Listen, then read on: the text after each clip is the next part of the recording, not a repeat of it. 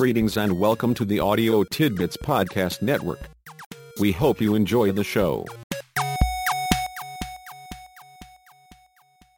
When dealing with difficult or complex situations, there are usually a lot of distractions and competing demands that get in the way of focusing on what truly needs done.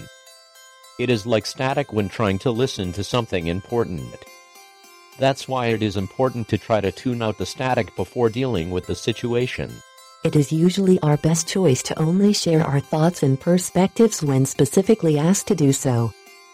If we really need to insert our perspective when it is not requested, keep it short and to the point and then let it go. We should try our best to manage our schedules so there is always enough time to calmly take care of whatever needs our attention right now.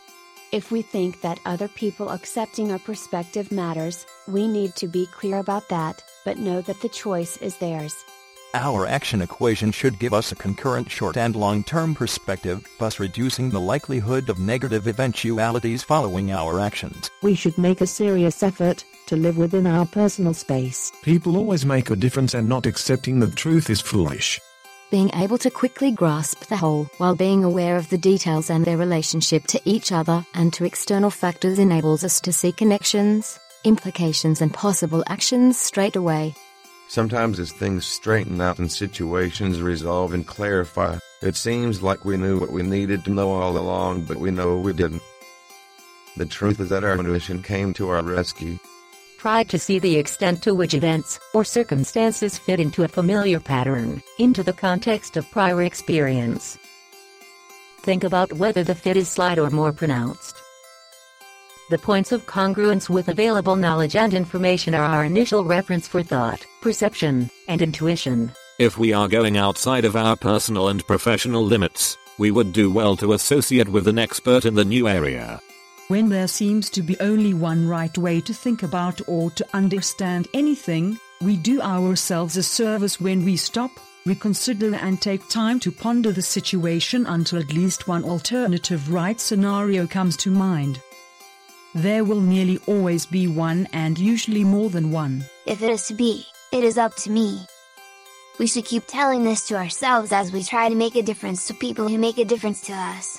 Unless there is a clear emergency and immediate action is necessary to prevent further and often significantly worse problems, we should take the extra time to figure out the why of the situation to reduce the likelihood of mistakes and errors in judgment. Far more often than we might think, people rush into things before clearly understanding the expected outcome. Consequently, unsatisfactory outcomes normally aren't because of substandard work. People usually do what they do reasonably well. More often than not, the problem is that they didn't do exactly what needed done to get the right outcome. At times we know that had we been smarter or more clever, we would have anticipated and handled the situation better. Through accepting responsibility and retrospective analysis, both our cognitive and intuitive capacities will serve us better the next time. Although we normally do not let others intrude on our personal space or time, we are usually able and willing to assist, help when there is an immediate need, do what we can for others, deal with what needs dealt with. We know that making the extra effort to be friendly, supportive and respectful with others is the right thing to do. What's more, focusing on keeping positive relationships improves the odds that our time, energy and attention are fully available to us and not absorbed by trying to cater to or placate others or by needing to deal with others being avoidably upset or hostile. It is important to be independently successful, with our success only being enhanced by our associations with other people. We should always carry our own weight and take care to be sure we are not being carried by others. Occasionally we are unable to provide adequate explanations for decisions when they are made. Adequate explanations only become available retrospectively, as time is available to reconstruct our intuitive processes at a conscious level. Even so, we should learn to trust that subconscious process. We should be open, receptive and accommodating while remaining clear and steady about our views, opinions, ideas, intentions and beliefs.